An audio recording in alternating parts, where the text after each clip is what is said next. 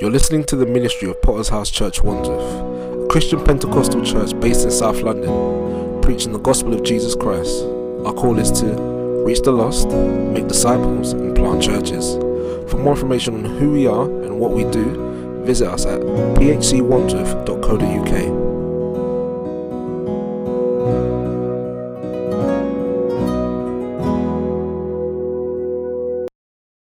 I want to kind of set the stage for next week's series. So we're not in a new series; it's a one-off.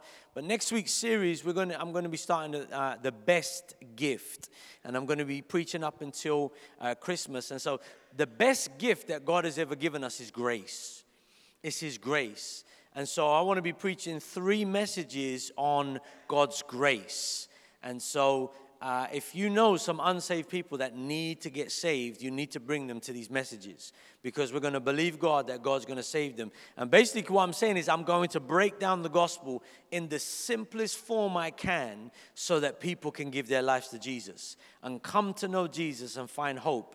How many know that we want to see more people have a life-changing experience with Jesus before the end of 2019? Amen. Listen, we're going to end the year strong in Jesus' name. And so join with us in that. But let me get into the mission for today. Matthew 4, verse 19. I remember many years ago, before I was saved, I think it was a Saturday night or a Friday night. It was very late. I was doing what most unsaved young men do on a Friday night or a Saturday night. And I remember I was uptown somewhere. I was in like West End or City. I can't remember where it was. And I remember there was this KFC that was open very late. And I remember we was hungry, a few of my friends, we went in this KFC. And I remember we was in the line, and all of a sudden, one of the KFC workers, the employees, shouted out, said, "We've got no chicken." And so we thought that was really funny, because we was like, then what are you selling? This is KFC. What are you talking, fried chips? What are you selling? And so, everyone started to laugh and mock and sell jokes, because it's KFC. It's in your name. What do you? No, people don't go to KFC for anything but the chicken. And we was like, what? And this was going on backward and forward. People were laughing and joking among themselves and all of this stuff. Because when you're known for this and it's in your name, we expect it. What about the church? Because when we look in the Bible, in the book of Acts, the beginning of the church, and even the disciples of Jesus, what we constantly see them doing, what we do not see them without, is witnessing. What we see is them constantly witnessing. And just like KFC, Kentucky Fried Chicken, having no chicken, it's just Kentucky Fried, whatever it is, how that is almost absurd in the New Testament to take out witnessing, to see any Christians in the Bible that don't witness, that don't spread the gospel, that don't share the gospel, is an anomaly. Meaning you don't see it. It's just not seen. To look at the church in the New Testament and see a church that does not witness, that does not share Christ, that's not taking the message of the gospel to new people and new boundaries, it doesn't exist. And so I want to preach a sermon, Fishers of Men, how to become the best witness for Jesus. And we're going to read it from Matthew 4, verse 19. And the Bible says, "Then he said to them, 'Follow me, and I will make you fishers of men.' They immediately left their nets and followed him." Let's pray. Father, we just ask you right now for your grace, your mercy. I pray that you will speak to us in this message. Let your word go forth. Father, we pray for a supernatural encounter. We pray, Father, that you would anoint us. Father, that we would reach the lost, that we would be your witnesses in these last days. Father, that every Christian here would come to know you, Father, as a fruitful witness. Father, that you want to use their life. Father, and if there's anybody here that do not know you as their Lord and Savior, I pray that this sermon will be a witness for you to them, that they would come to know Jesus. We ask you this in Jesus' name, and all God's people said, Amen. Fishers of men. Let me just, that text where Jesus is speaking in Matthew that I read, Jesus says, I'm going to make you fishers of men. And the first thing I want to pull out of this is that Jesus is saying witnessing to people is like fishing. When we are to be witnesses of people, there's a similarity between witnessing and fishing. Now, when you're going to catch fish, you've actually got to go where the fish are. How many know that? How many know you can't catch fish in your living room? You can't catch fish just sitting on your settee, sitting in your favorite chair or your office. You will not catch fish that way. If you're going to catch fish, if we said, okay, we need you to catch fish, where would you go? You would go to where fish are. You would go to the sea or to a lake or to the river. That's what you would do. And so the same is for us. Jesus is saying the church cannot just stay within the four walls of the church, that the church cannot just huddle with Christians, that the church has to go into the world, has to go to where unsaved people are so that we're able to reach them. It's lovely that we have these connect groups, and it's lovely that we are together helping one another. But just like Miles said, how many know there's more people out there that need what we've got? There's more people out there that need this. There are some people out there, they are suicidal. There are some people out there, they are depressed. There are some people out there on drugs or on alcohol, and they're drowning in their sin. And what we have the antidote. We have the cure. We have the remedy. And we need to take that out there. I've said many times, imagine if we found that someone had discovered the cure for AIDS or Ebola or cancer, and they were keeping it to themselves. Would we not say that person is wicked? Well, we have the cure for the thing that kills the most, and that is sin. Now, when we think of fishing in our modern age, we think of recreational fishing. A guy going down to the river with his fishing rod. Where I live, there's people, they fish. I see them by the Thames, they're fishing. They got all their fishing gear. How many know they're not starving? Those people, they're not fishing to eat. It's a sport. It's recreation. And that's what we think about. A man in his rod, throwing his rod out, and he's fishing, and he's just chilling there. Sometimes I see them, they just got their rod just there. There's a rod stuck there, and then when this thing starts to move, then they pick it up. And we think like that God's going to make us one of those. But that's not Bible fishing. Because in Bible times, they weren't sitting by the Sea of Galilee with rods. They would go out in a boat, and they would go out into the depths of the sea and fry a net. And when Jesus is saying, I'm going to make you fishers of men, he's saying, that's the type of fishing that I'm talking about. I remember when I was in America, I saw this documentary. I love documentaries, watching things, learning things. And so I was watching it like each day. And what it was showing me was these men, it was like on a Discovery Channel or something like that. And these men go in these boats and they go out into the depths of sea. I don't know if you've ever seen this type of program. And the boat is being tossed up and down. And these men are throwing out these nets and pulling them in. And there's cranes and these fish. And they bring the fish on board in these cranes. And they open it out and these fish spill out everywhere. But it's so dangerous. The sea is tossing them and they're fighting the wind and the waves. They've all got this weatherproof, waterproof gear on, and it's dangerous. Listen, that type of lifestyle is not for the faint-hearted. They're pulling in these nets and it's dangerous and things are swinging around. I don't know if I would want to do that. I'll be honest with you.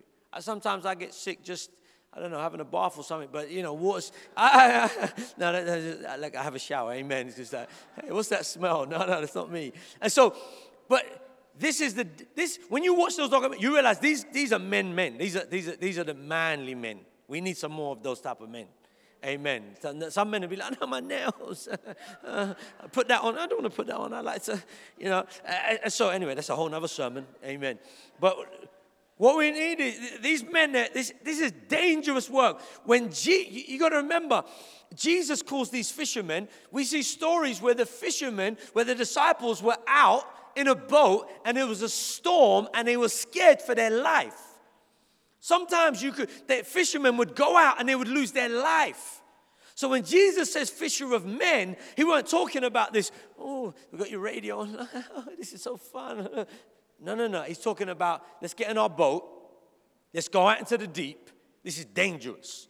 You better have your muscles in gear. They're pulling in nets. And he's saying evangelism and winning souls for Jesus is like that. I realize, being a pastor this long, when we talk about evangelism, people recoil. Someone actually said to me about the growth exercise for the month. You know, we're going to return. Basically, we only have 4 different growth exercises. So if you wonder what is in January, we're back to the Word. And then after that, we'll be on prayer. And then after that, fellowship. Because really, those 4 things will make you grow.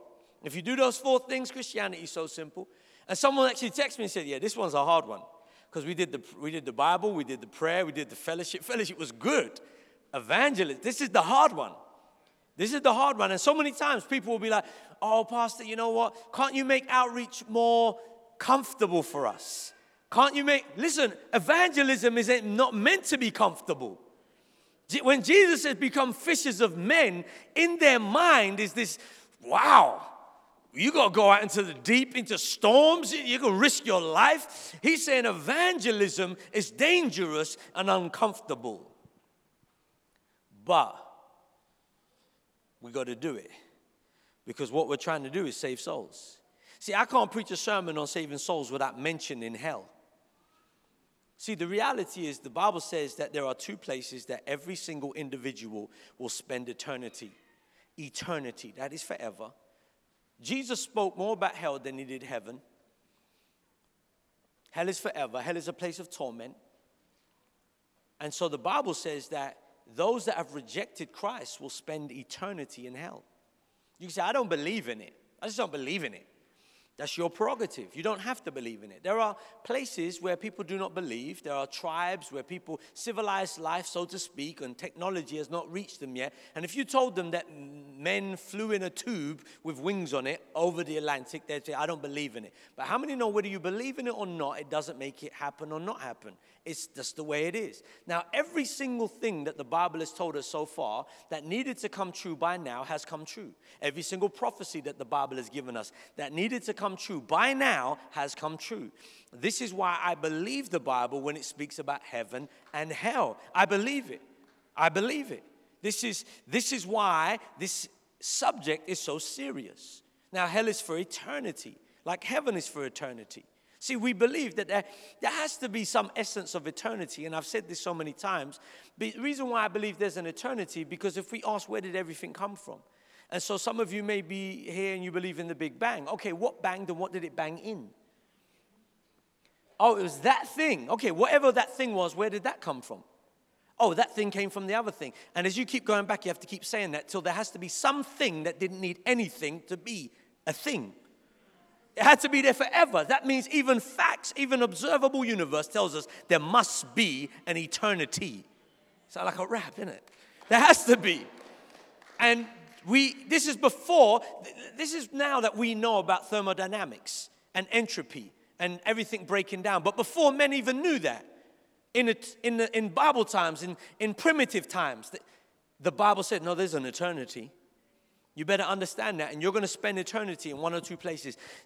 Listen, we break things into so many different categories. God doesn't use those categories. We use black categories and white categories. God doesn't use those categories. God doesn't see you as black or white. He sees you as a person. God loves variety. That's why he didn't make all the flowers the same color. He made different flowers. That's why he didn't make all the fruits taste the same. He likes variety. God, we want to break things into black or white, or we want to break things into rich or poor. God doesn't care about rich or poor. God says, no, I don't judge people by richness or poor. You could have been here today, and what you've got on is worth 10,000 pounds. You may be here today, what you've got on is worth 10p. God loves you the same. God don't hate the rich, and he don't love the poor anymore. He's still with everybody the same. He's looking at your person. We break things into male and female. Women's rights, push down the man. On man's rights, we feel neglected. Listen, God is not breaking things into male or female. God looks at all the same. God loves. He's made the man for the man and the woman for the woman. He's made us different. He's made us man to do manly things and women to do women things. He's made us different. This is what he's made us for. But the one thing where God distinguishes is heaven and hell. That's the line he's going to draw. The Bible says at the end, he's going to bring everybody together and he's going to divide the sheep from the goats. That's what he's going to do. And what we do is, when we witness, we give people the gospel and we give them an opportunity so that they can give their life to Jesus, so they don't go to hell. I know you probably won't hear this many times when you listen to popular preaching. And I'm not saying we should hear it every week, but we have to talk about it because Jesus spoke about it. We will not progress past this truth because this is the whole reason for everything. See, you think about it now, there are people that are on their way to hell, to this eternal flame, the Bible says. And when we meet them, we can witness to them and we can save them from that. And so really what Jesus is kind of saying is like, we're like spiritual firemen. We're rescuing people. When this year, me and my wife, we went to New York before we went to Tucson. And I took my wife to New York as her 40th. And so I said, all right, we're going to go around New York. We went around Manhattan. We went to Times Square. I showed you some pictures before, Empire State Building. And so we went to the museum, the 9/11 Museum in Manhattan. And it's very interesting. I suggest if you go there, it's very interesting. So we went around the museum, and it comes to a point where you go in this room, and it's got the radio of the firemen speaking to one another. And they're like, we're on this floor, we're going up. On that floor, and they rescue some more people. And this building, they know this building is on fire, and this building can collapse. And these men keep going up. That's what they're doing. They're going up to find more people. And you see them on this floor. And then they're going, we found some more people. Keep going, go down. And they're going, we're going up. And you can hear, it's going up, yeah. And you can hear the controller and the firemen. And they go up, and they go up. And then it breaks connection. The building collapsed. There's only one word that we use to describe these men, heroes. It's heroes. That people that risk their own life to save others. See, in life, we remember people that do things to save other people. How many know that? There are people alive today walking around in America because those firemen went and helped them. Is there anybody here that thinks, oh, them firemen, they were gassed up? No, you'd be insane to think that. We say these people are heroes. When we see people that do something for somebody, we recognize them, we remember them. There's some pictures here. Let me see if we can we get those pictures up? A few people here. Now, you may think, I asked the lady that does the projector, does she know who this person is? She said, no. Does anybody know who this is? One person half put up their thumb. I don't know if they were scratching their thumb or... This is Wilbur Wilberforce. How many know Wilbur Wilberforce is? Wilbur Wilberforce is an abolitionist. He's the guy that stood up in Parliament and argued for the end of slavery. And he basically sacrificed his political career because at that point it wasn't fashionable. Now we understand it's in Western society it's fashionable to be caring. Them times, to stand up and say, no, this is wrong, this is bad, I'm a Christian. This guy, Wilbur Wilberforce, he stood up and he said, no, this is wrong, man. And he fought, and he fought, and he was sick, and he fought for it. And he actually died, I think, just before they actually put the law through. And they laughed at him, they would mock him in the Houses of Parliament, and he would get up again and say, I want to protest against this thing. This slavery is wicked, and it's ungodly. And so, Wilbur Wilberforce, we remember he's changed the lives of many people. Next picture, please. How many of you know this is? Huh? You don't know? I was going to say, man, we need to take you back to school. That one I was going to say, yeah. How many? Nelson Mandela. Now, there's political things around Nelson Mandela that we understand. No man is Jesus and no one's perfect. But here is a man that stood for a principle. He stood for a principle, and in South Africa, here is a man that was willing to go to prison for a principle, and we remember him. There's a statue of him. There are people, his face is iconic. I just needed to put his face up. And here is this ordinary man. He's not a superhuman. We wouldn't dissect him, and he has 2 hearts and 5 lungs, and he's an ordinary man like me and you. But he stood for a principle, and we remember him. Next photo. How many know who this is? Martin Luther King. And so here we have a man, again, stood for a principle, civil rights in America. And so here is this man who fought for rights. People's lives have changed. Our lives have changed. This person has had an effect upon people's lives. And so these three people I've said, their lives saved people from slavery and oppression. We understand the world is not a perfect place, but these three men have changed the world and made it a better place. They've improved it. Saving people from slavery and oppression. Next slide. How many know this is? Mother Teresa went around doing good things. Now, again, do I agree with everything she believes? Probably not. But she went around doing good things. She wasn't rolling with Uzi. How many know that? She wasn't jacking nobody. Like, you see Mother Teresa, it's Mother Teresa, let's get out of here. She's like, what are you looking at? No. So she's doing good things. And so when you think about it, trying to bring our attention to people who are suffering, trying to save people from poverty and suffering and all of these things. Next slide. This is Florence Nightingale, and known as the nurse and helping people from sickness. And so all of these people I've mentioned, they've helped people either from slavery or oppression or poverty or sickness. They've tried to help people. But I want to say this. As good as those people are, every single person those people helped still had to die. What do I mean by that? Let's say there's someone in slavery, and I protest for them and I get them free from slavery. It's a good thing.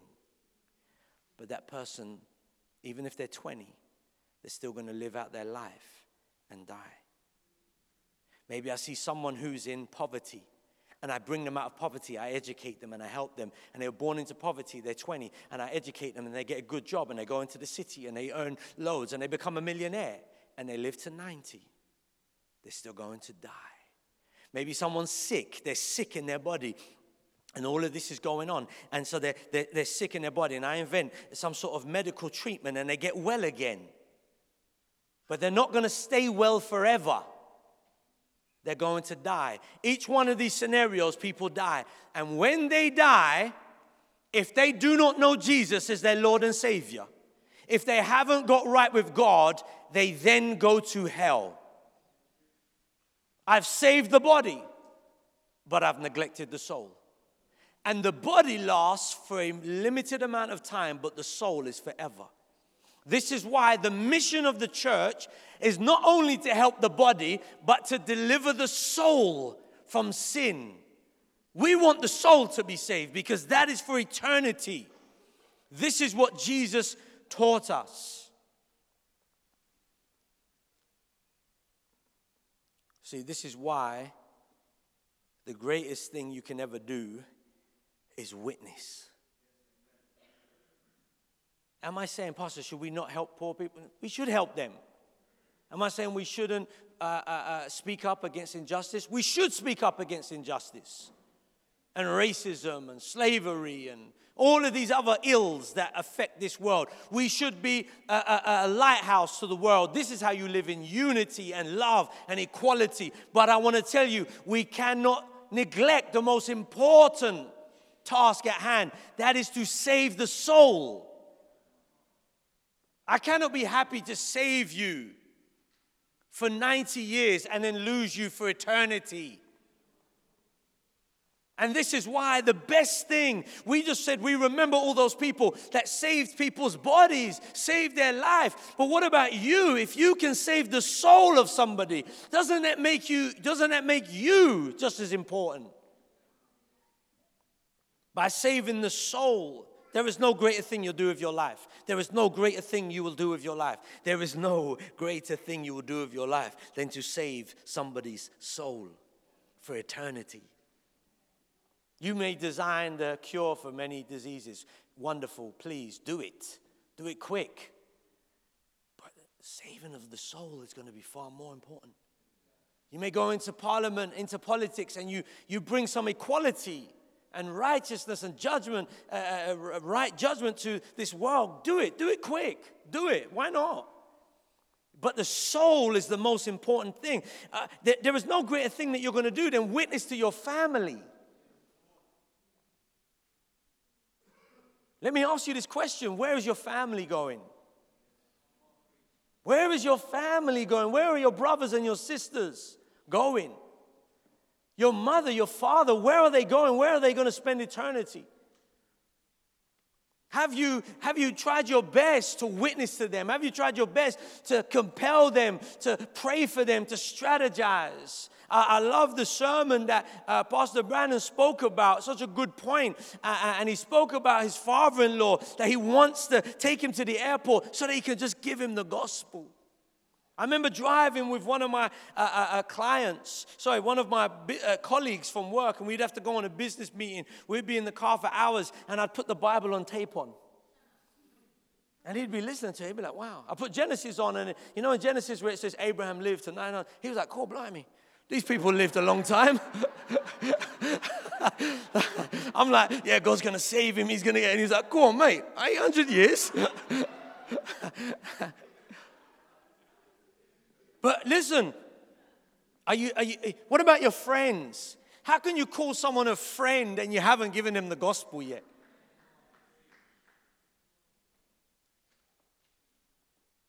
How can you call someone a friend and you haven't given them the gospel yet? What about the people you work with? What about in your college and your school? Have you shared the gospel with them? People are the priority. This is why Jesus says, I've made you fishers of men. The church is not to fish for position. I'm not fishing for position. I'm not fishing to be known. I'm not fishing to be a celebrity. I'm not fishing. It doesn't matter to me if I'm never known by anybody. If people are getting saved, that's all I need. I'm not fishing to be the next superstar. I'm not fishing for position or power. I'm not fishing for those things. That's not what we're meant to be fishing for. We don't come to church to fish for titles. When you're going to make me this? I want to be the leader of this. I want to be known. Will you know me? Listen, who cares? That's not what Jesus told us to fish for. Jesus never told us to fish to make the world like us. So that we're popular or trendy or... I'm not saying these things are wrong, but these are not our priorities. We do not fish for that. People are our priorities. He said, go fishing for people. Lost people are the priority of the church. Let me speak about how do we do this. And it's very simple. Jesus says in our text, follow me. If you're going to be a fisher of men, you've got to follow Jesus. Jesus says, follow me. You know what Jesus is saying? Be like me. And that sounds elementary, but so many times we can miss this point. And let me just say this now. When people spend time with you and you leave, does a residue of Jesus remain with them? When you meet up with someone, yeah, how you doing, sis? Yeah, it's great. When you leave, do they feel like, that's what it would have been like to spend time with Jesus? Because Jesus is saying, follow me, be like me. When people look at you, they see Jesus. That is what God wants. It seems so basic. Sometimes there's too much Courtney for them to see Jesus. Courtney's getting in the way. Is there some Jesus in there? No, look at me. They see that we get offended where Jesus wouldn't get offended. They see that we get excited where Jesus wouldn't. Jesus is like, okay, that's good, but I don't really care about those things. Do people see Jesus? Do people see Jesus in you? Do they see someone who lives holy? Because Jesus was holy. But do they also see someone who's kind? Jesus was also kind. See, what I find is, depending on our personality, we lean more to one way or the other way. See, some of us, you need a little bit more of holy Jesus. You need a little bit more hope. Because when people look at you, they don't see anything different than you in the world. They don't see nothing different than you in the world, other than you come to church. Be very careful that you're not coming to church for a long period of time living in the same way you was living, because you make the church a mockery. You're still raving, sleeping around, selling drugs, driving without a license. I don't know why that one. Maybe it's, now, we're not talking about new. You might be new here and you're trying to figure some stuff out. That's fine. New, I mean a couple of months, not a couple of years. Someone's like, yeah, I'm new, man. I've just been there like 8 years. I'm still new. The pastor said it's new. You can't, people, we should start to see some holiness in you. Because you're the reason why people say that church is a hypocrite. Christians are hypocrites. You didn't realize it was you. You was like, yeah, the church is a hypocrite. You're the hypocrite. The church is always judging. No, you. But some of us, we're good at that part, but we need some kindness. We're so quick to judge. We're so quick. Hey, what? Dash them out. We're so quick to judge. There's not much kindness. Jesus was kind. Jesus was kind. Kindness is part of the Holy Spirit. When we spend time with Jesus, when we spend time with people, do they see, wow, that brother's kind and that brother's living holy? Do they see that? Did they come away with that feeling that, you know what, this is what it would have been like if I was spending time with Jesus and Jesus followed me? That means you've got to look to Jesus, focus in on him. That means you've got to linger with Jesus, spend time with him. That means you've got to learn from Jesus, let him lead you. Christian, if you want to be a fisher of men, look to Jesus, linger with Jesus, learn from Jesus. Look to him. Make him your focus. You can't just come to church. We've got to make Jesus. He says, follow me. How many know when you're following somebody, you've got to watch them? So many times I've been following someone in a car, but I've got people in my car, I'm having a conversation, and then they turn off and I never saw. You look at me like, that's never happened to me. I thought you was going to be, yeah. I'm following them, and I think I'm following them, and they call me, hey, where are you? Are you not? No, okay, that's not you. That's how we can be with Jesus, because our eyes are not on him. Lingering with Jesus, we got to spend time with him in prayer, in Bible. Linger with Jesus. When the disciples preached, the people said, these men have been with Jesus. There was so much Jesus on them, they said, these men have been with Jesus. There's something about these men. There's a boldness, there's a charismaticness, there's an anointing. They've been with Jesus. When you get around people, the people will be like, that brother's been with Jesus. Or maybe do they feel that you've been with Jesus or you've just been with Instagram? I don't know why I said that. Just help me, Jesus. Learn from him. Let him lead you. Listen, if you want to be a fisher of men, people got to see Jesus in you. When people saw Jesus, they saw hope. Everywhere in the Bible, people were running to Jesus. They saw hope. Think about it now. Jesus never had to chase anybody. Have you read that? People were running after him. Jesus never changed anybody. We live in a world today when we start talking about Jesus. We don't want no Jesus. But many times what they're saying is not really that they don't want Jesus. They don't want what they thought was Jesus. They don't want that religion. They don't want that holiness without kindness. They don't want that silly, sloppy kindness without holiness. We reject that. But really and truly, when you break it down, we say, what is it that you don't like about him? You don't like his kindness? You don't like his hope? You don't like that he sacrificed for you? Most people, when you break it down, there isn't nothing not to like about Jesus. Jesus is like a hero. And if you look in it, if Jesus is in us, we become a fishers of men. We'll become far better at being fishers of men because people will come to us. They'll come to us. Think about it now. Jesus is preaching in a wilderness, and people come to him. They're flocking to him. We're like, yeah, we've got to put the church in the right location. Right on the corner, we've got to have a sign. And Jesus is like, I forget all that. Just give me a wilderness. People are flocking. We've got to make sure it's the right season. Don't preach too long. Don't preach too short. Let's get it right temperature and everything. They listened to Jesus, so they forgot about eating. Jesus had to multiply food for them. They would have just sat there eating. The disciples were like, these people are going to starve to death listening to you. That's how much people wanted Jesus. The Bible says Jesus is preaching in a house. The house is ram. No one can get into the house. They had to break the roof to get someone into the house. What that tells me is people want Jesus. People really do want Jesus. But what I've got to do is, Courtney, you've got to look to Jesus, linger with Jesus, learn from Jesus, get Jesus in you, and then people will want what you've got, but they don't want religion, they want Jesus. And the more Courtney will become like Jesus, the more Courtney becomes a fisher of men. Let me close with this.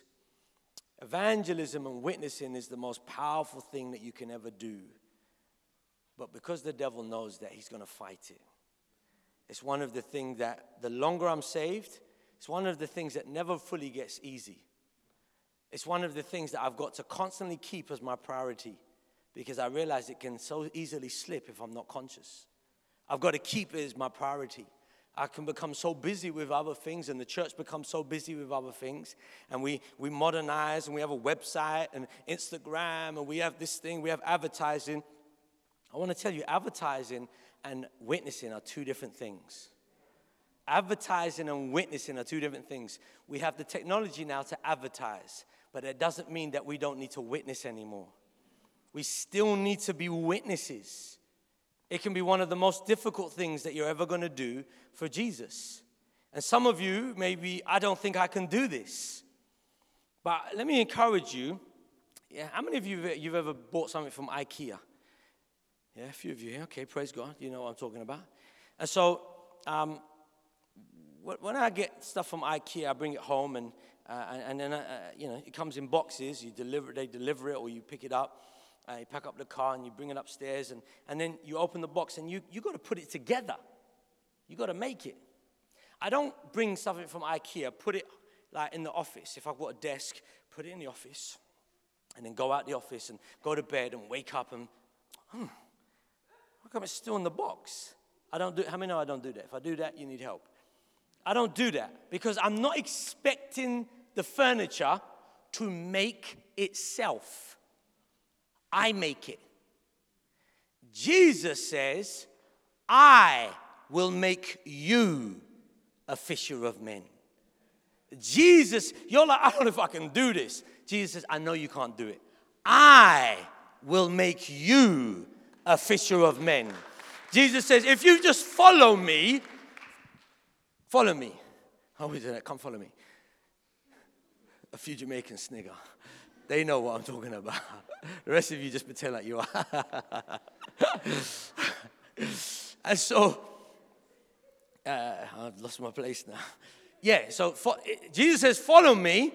And then he says, I'm going to make you. As you start to look to Jesus, linger with Jesus, learn from Jesus, Jesus is like, yeah, now I'm going to start to unwrap, and I'm going to start to put together, and I'm going to start to drill and build and support. And Jesus is going to make you a fisher of men. You want your family saved, friends saved. You want God to use your life. You've got ministry. You want anointing. You want to preach the gospel, plant a church, be a missionary. I want to tell you, you've just got to follow Jesus.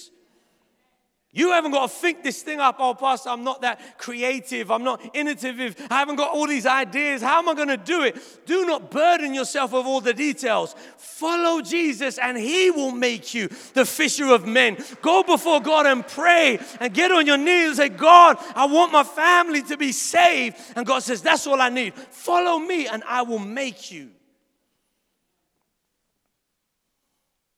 I will make you. Some of you would be like, Pastor, I've tried that. There's still more encouragement for you. Luke 5, verse 4. Let's read this text. When he had stopped speaking, he said to Simon, launch out into the deep, let down your nets for a catch. But Simon answered and said to him, Master, we have toiled, worked hard, that means, all night and caught nothing. So here's these men, they've been trying to fish and they've caught nothing. Then Simon Peter says this, "Nevertheless, at your word, I will let down the net."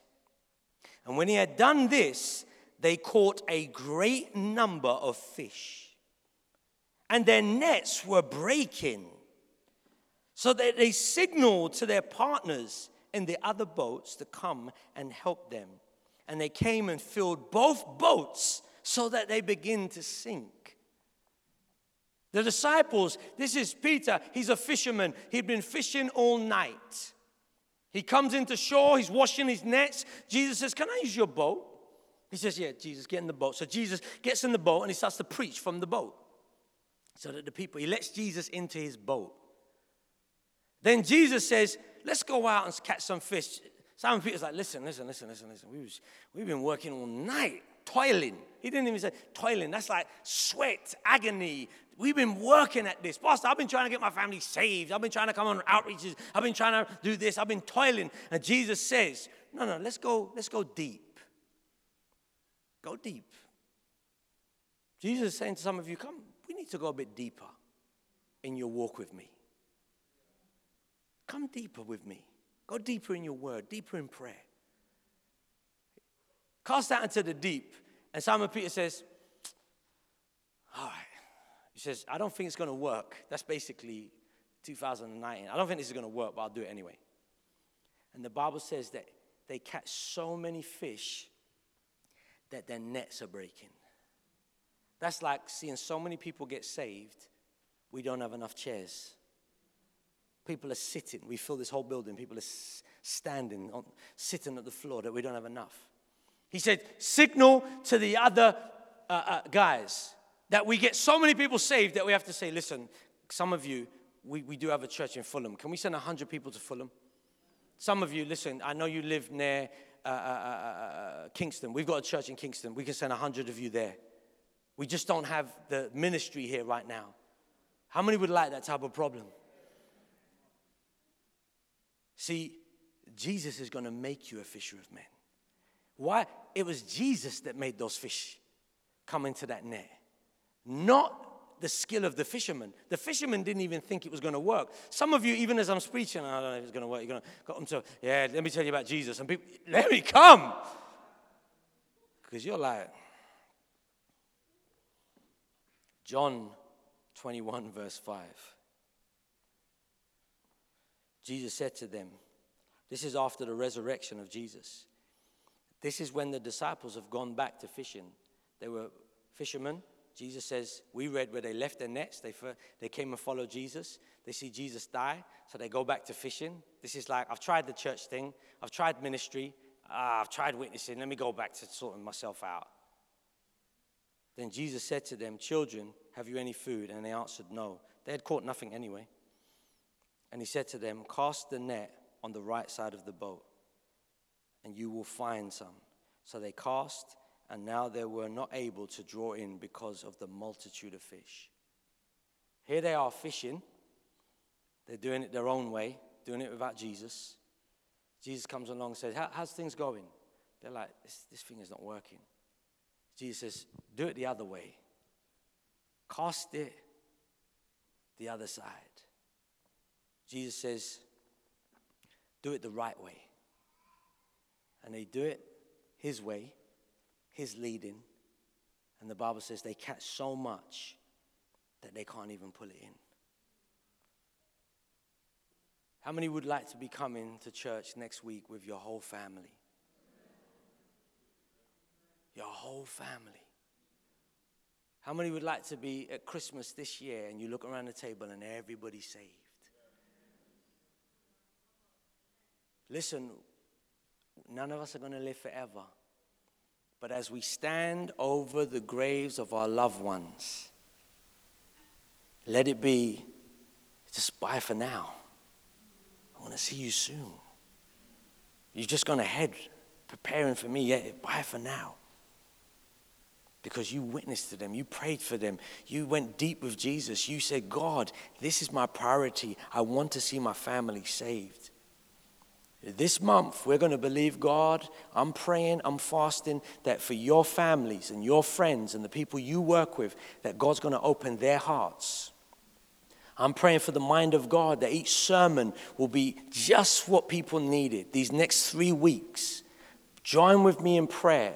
Join with us. We said we're going to try to witness to at least 7 people a week. Listen, Saturday we have an outreach. You could do your whole 7 on Saturday. It's a lot easier. I'll tell you that. But I don't mind. Listen, however you do it, God is going to use you. God is going to use you. In Rotherhithe, there was a disciple. His name was Simeon. Today he's Pastor Simeon. Back in 95, he was just Brother Simeon. He was the disciple in the church. Brother Simeon was on Elephant and Castle, and he witnessed to a young ragamuffin. It wasn't me. The guy's name is Peter, good friend of mine, one of my best men. I think he was my best man. He witnesses to this young guy. This guy's going nowhere. His life is going nowhere. He's just a statistic. He's just going nowhere. And Simeon witnesses to Peter, and Peter comes to the church. It was on Old Kent Road, and Peter gets saved, radically saved. Peter gets saved. His girlfriend gets saved. Within 6 months' time, Peter is in the same place on Elephant and Castle, witnessing with Simeon now. Peter sees this young guy called Damien, and he gives him a flyer because he recognizes him from school, Stockwell Park. They went. And he says, listen, let me give you this flyer. There's Jesus, there's hope. That guy takes that flyer home. His friend comes around and sees that flyer and asks about the flyer, and that friend was me. And I saw that flyer in his house, and I said, you know what? Let me go down to that church. And when I went to the church, one of the first people that I met there was Peter. And he became one of my best friends, and he was the best man at my wedding. There is nothing greater than witnessing. What one soul can do. Think about this now. Simeon witnessed to, that night he could have been like, forget this. Peter wouldn't have got saved. Maybe Damien wouldn't have got that flyer. I wouldn't have got saved. This church wouldn't be here. What can we do this season that is going to spark so many people getting saved and change eternity? There is nothing greater than you can do than become a fisher of men. Amen? I want every head bowed, every eye closed. We hope you've been blessed, edified and challenged by the sermon to reach the lost and make disciples. For more information on what we do and who we are, visit us at phcwandsworth.co.uk.